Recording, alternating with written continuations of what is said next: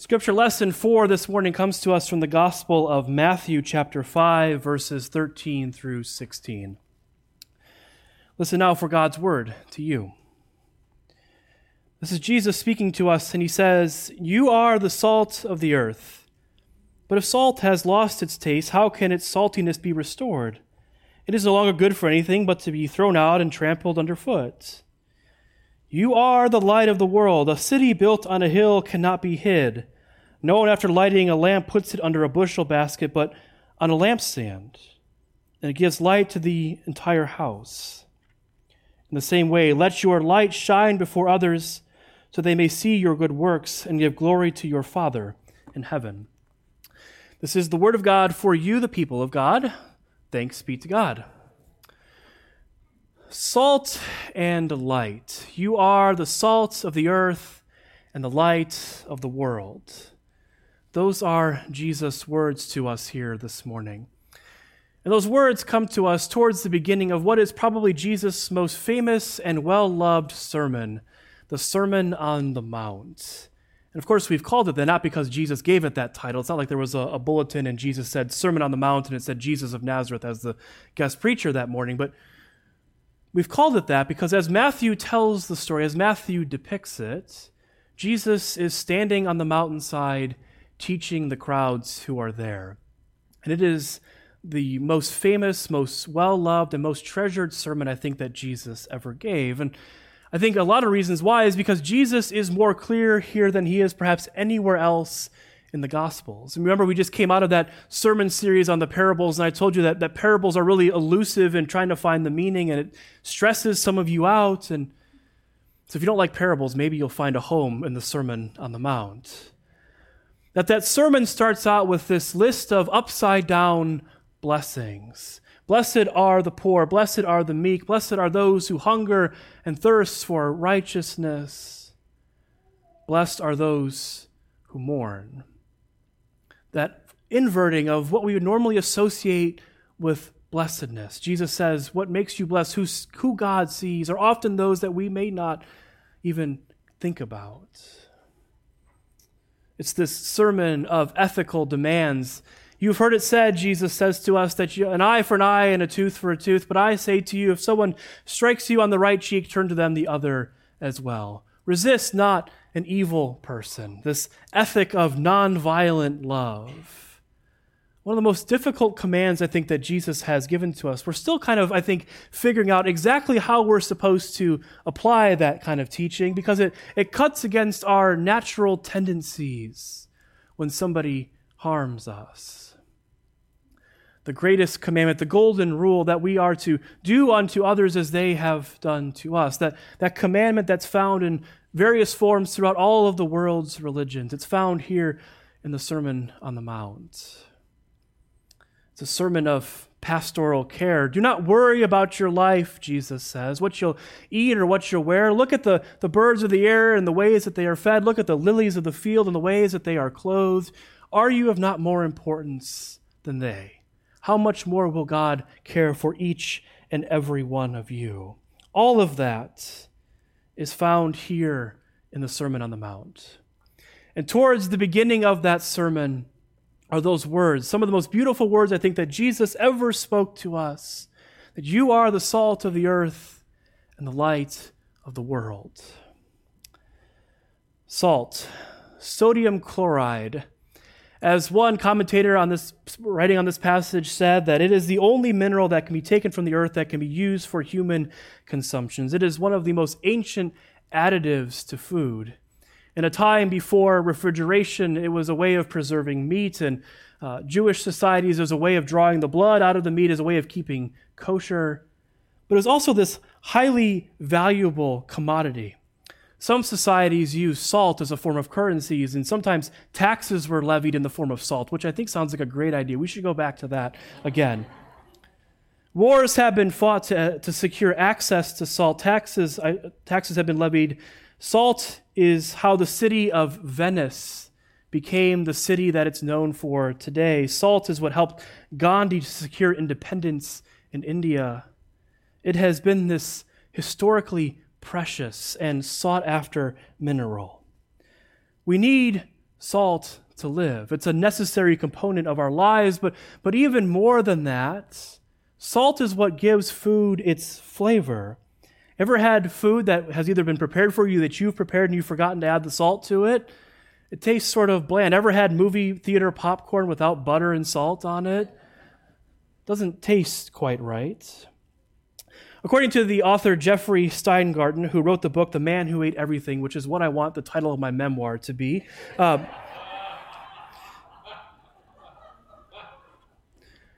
we're probably the first generation of human beings to be paranoid about salt. And some of us, we have a reason to be paranoid. We have high blood pressure or various health concerns. But in general, most of us can consume as much salt as we want. The average American eats 12,000 milligrams of salt a day, or 266 shakes from the salt shaker, which sounds kind of gross when you think about it in that kind of quantity, but it's spread out over the course of the entire day, right? And again, why not? Salt is indispensable to good food. When used thoughtfully, it makes food taste and smell better.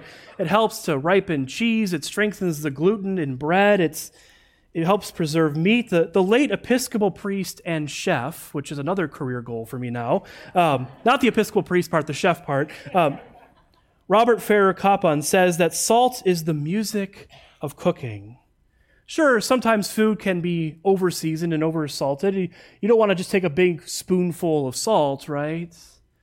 But it's what makes food taste good. It's what makes food taste right. It's part of the joy of eating. This, Jesus says, is who we are. And notice he says that you are the salt of the earth. He doesn't say that you are to become salt, but that is who and what you are. It's not something you become by all of your religious striving or how many Bible verses you can quote or how often you attend church or how much you put in the offering plate when it comes by. But you are salt. It is what you are. You are the joy. You are the additive to life. Salt is never not salt. Jesus says, what good is salt if it loses its saltiness? It's only good to be thrown underfoot. But can salt ever not be salt? Several commentators have said perhaps Jesus is using a little bit of humor here. But it is what we are. It's okay to be salty, as someone in the first service said. It's okay to be salty. All of us, with all of our uniqueness, all of our strengths, our growing edges, our truest selves, we are the salt of the earth. But more than that, Jesus says, you are also the light of the world, a city sitting on a hill that cannot be hid, a light in a lampstand that no one puts a bushel basket over, but a light that shines out to everybody in the entire house. I was thinking back this week to one of my favorite vacations that Heather and I took when we were living in Princeton, New Jersey, when I was a seminary student there. Heather had found this little Airbnb tree house that could be rented out most of the weekends of the year up in the northern part of Vermont. And it was quaintly named the Tiny Fern Forest. And it was right on the property of this couple who had the main house there, then the tree house was also there. And this is what it looked like. Super cute, right? And maybe you're wondering, really this was your favorite vacation because I've told you all how much I don't like camping or outdoor kinds of activities. And this looks pretty close to the line of camping, doesn't it? But this was an Airbnb that we got to go into the house, the main house, and they would serve us a breakfast of eggs and bacon and all that stuff. There was Wi-Fi there. The cabin was heated. We had access to a hot tub we could use. So if this is camping, sign me up. That's as close as I ever want to get to camping. And so this little treehouse was this popular destination. We actually had to book our stay a year in advance. And we found out from the couple who owns it that they built this treehouse in order to meet all sorts of interesting people from around the world. And people from all over the world did come to this little treehouse. And in order to book a stay there, you had to fill out an application and see if the couple would approve it. And we found out when we got there, the reason why ours was approved is because Heather's a nurse and I'm was a seminary student. And I'm glad they found that, I'm honored they found that interesting, because I certainly don't consider that to be that interesting. So we went up there in late September. The treehouse sat up on a hill right away from the main house the couple lived in. It was nestled into the Green Mountains of Vermont, just as the trees were starting to change into those beautiful fall colors, those things that New England is famous for. And so after settling in, we took recommendations for where we should go for dinner, because of course we did. And we wanted to know where we could eat, and the couple gave us a couple of good places to go back in town. This treehouse was a few miles away from the tiny little town of Lincoln, Vermont, about a 10, 15-minute drive or so. And we had Wi-Fi at the house, but we had no cell service there. And I'm one of those people that relies heavily upon my GPS and my cell phone to get to where I need to go. And so I had to rely upon the directions that this, up until that moment, stranger was giving me to get back and to go where we wanted to go for dinner. And on the way there, no problems. There was still a little bit of daylight, which made it easier. And we got down to back into town. We had an amazing dinner. We walked around the cute little picturesque town of Lincoln for a little while, and then we decided it was time to head on back. And I did have cell service downtown, in town, and so I decided, you know what, I'm going to plug the address into my cell phone. I know I'm going to eventually lose service, but if you lose your way when you've done it that way, if you lose your way, the GPS can't reroute you, and that is exactly what happened. Somewhere along the way, I missed my turn, and I was driving off into the darkness of the Green Mountains. And Heather and I are city folks. We're not rural people, and this was very, very rural. Eventually, at one point, the pavement ended, and it was a gravel road, and it was like only a lane and a half wide. And I'm just kind of hurtling off into the darkness, not sure where I am, no landmarks around me. And so I decide my best bet is to navigate back towards town, to reconnect with my GPS, and to try and figure my way back. So as we're driving back in the darkness, that's when I see it. The treehouse sitting up on a hill, its lights shining out, letting me know where I was and where to go. And in that moment, I couldn't help but think about those words of Jesus. Because I'm a seminary student, of course, that's what I thought about in that moment. You are a city on a hill that cannot be hid. And this is who Jesus says that we are. We are the light of the world, a light shining out into a sometimes dark world. And just as with salt, it is not something that we become, but it is something that we are in our intrinsic being. We are never not light. There is divine love and goodness that exists within each and every one of you. And yes, sometimes the wounds and the pains of the past try to dim and extinguish that light. Sometimes wounds that have been inflicted from religion done in Jesus' name tries to snuff out that light that lives within each and every one of us. But Jesus says nobody can take that light from you. The light of love and divine favor exists within each and every one of us, and no one can take it from you. It is yours. So shine it out. Sometimes the light that lives within each and every one of us is the only light that somebody else who might be experiencing the darkness can see. Salt and light. These might be some of the most beautiful words that Jesus ever spoke to us, because they remind us not of what we are becoming, but of what we are. Salty luminescence. That is who and what we are. All of us, in our own individual lives, and all of us together as Greenfield Presbyterian Church, we are salt and light. We are light that is shining out into a sometimes dark world. We are salt, the flavor and the spice of life that is added to our community. Salt and light. These are things that don't exist only for themselves, but they exist beyond themselves. I'm reminded of a quote from C.S. Lewis that said that the church is perhaps the only organization in the world that exists primarily for the benefit of its non-members.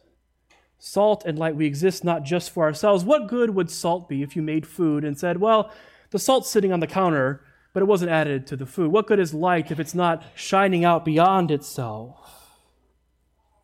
You're salt and light. We are people we are a community that exists for one another. We are shining into a world beyond ourselves. The pastor David Lose says that we could easily create a salt and light log of all of the ways that we as a congregation are salt and light. And I think that we all could come up with a really long list of those ways that we as Greenfield are salt and light. That this is a community that exists to care for those who are hungry or hurting in this world. It is part of our DNA to reach beyond ourselves. I remember back when I was first called as your pastor, and one of the first things I was given was that operations manual that all of you worked so hard to compile. After years and years and realizing that a lot of the information was held within people's heads, you all finally wrote it down, which sounds really kind of spiritual, actually, now that I think about it. And I remember flipping through that operations manual, and I remember being struck by just how long the section was from the mission committee. Just how much stuff we do here in this church to care for those who are hungry or in need. And later on today, right before we get to enjoy some tacos from the food truck, we're going to commission our little free pantry and our little free library, these new ways of serving our community. And I've mentioned this example before, but it's because it was so meaningful to me, the way that we gathered together last November to write letters to our legislators to end that practice of cash bail here in the state of Michigan, a practice that disproportionately affects those who are in poverty and communities of color. Salt and light. We are, I think, a community that seeks to be sort of like an extended family. I think we could easily adopt the motto from Olive Garden, right? When you're here, you're family. We seek to care for each other. And sometimes, yes, we fight like family, but also we make up like family. We seek to care for each other in those ways, and salt and light. We've also been a community for a long time that has stood at the forefront of inclusivity and welcome, saying that everybody is welcome here, no matter who they are, where they come from, who they love. We don't put an asterisk on that statement, all are welcome. We don't put a terms and conditions on any of that. Salt and light. It is who we are. And I know that you all could come up with way more examples to be added to that salt and light log. These are just a few of the innumerable ways that we as Greenfield are salt and light. But the question that I have been pondering lately is, do others know the good things that are happening here? For the person passing by on Greenfield Road, do they know that there is a place of love and belonging here at this little church on the corner of Oxford and Greenfield? Do they know that there's a group of people here who want to make a difference in the world, and want to invite others in who want to make that same sort of difference? Do they know that there's an open invitation for them? And I think that is a critical question in this day and age. Because long gone are those days when people just came to church because it was a cultural expectation. Long gone are the days when people would move to a new area, they would say, where's the Presbyterian church or where's the Lutheran church in the area? We need to give people a reason to be here. And I think for others, sometimes the wounds and the experiences with a very sort of toxic kind of Christianity can make it difficult to cross the threshold of a church, even one that seeks to embody and exemplify love and welcome.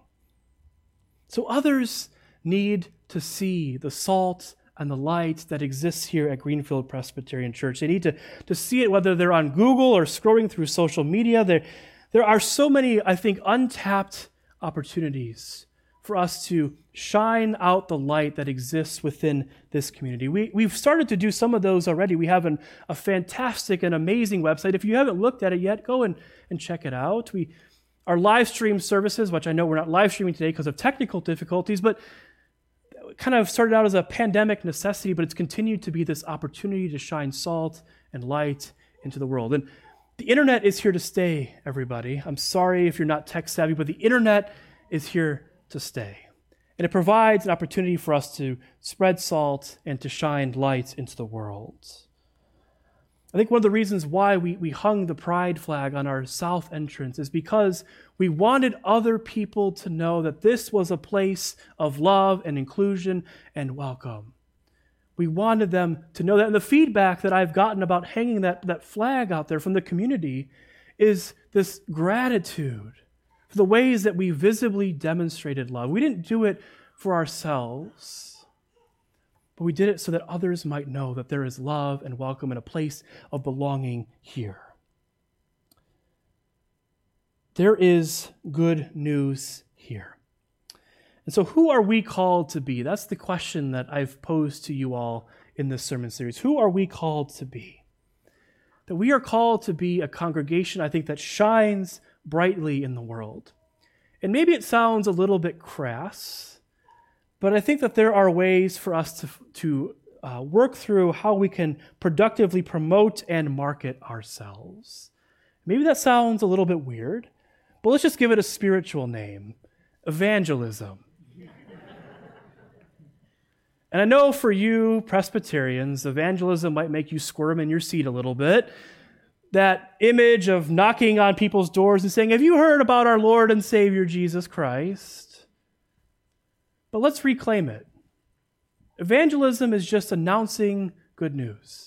It is announcing that there is a God who loves us. It is announcing that there is a place to belong. It is announcing that we can make a difference in the world. There is good news here. All evangelism is spreading salt and shining light. And others need to see it. I think that this is an incredibly special community with so much to offer. But others need to see it. Others need to know it. We need to explore those avenues of how we can effectively demonstrate it and show that to others. Who are we called to be? I think that we are called to be salty luminescence. It is okay to be salty. Even more than that, it is a good thing to shine light out into the world. Thanks be to God. Amen.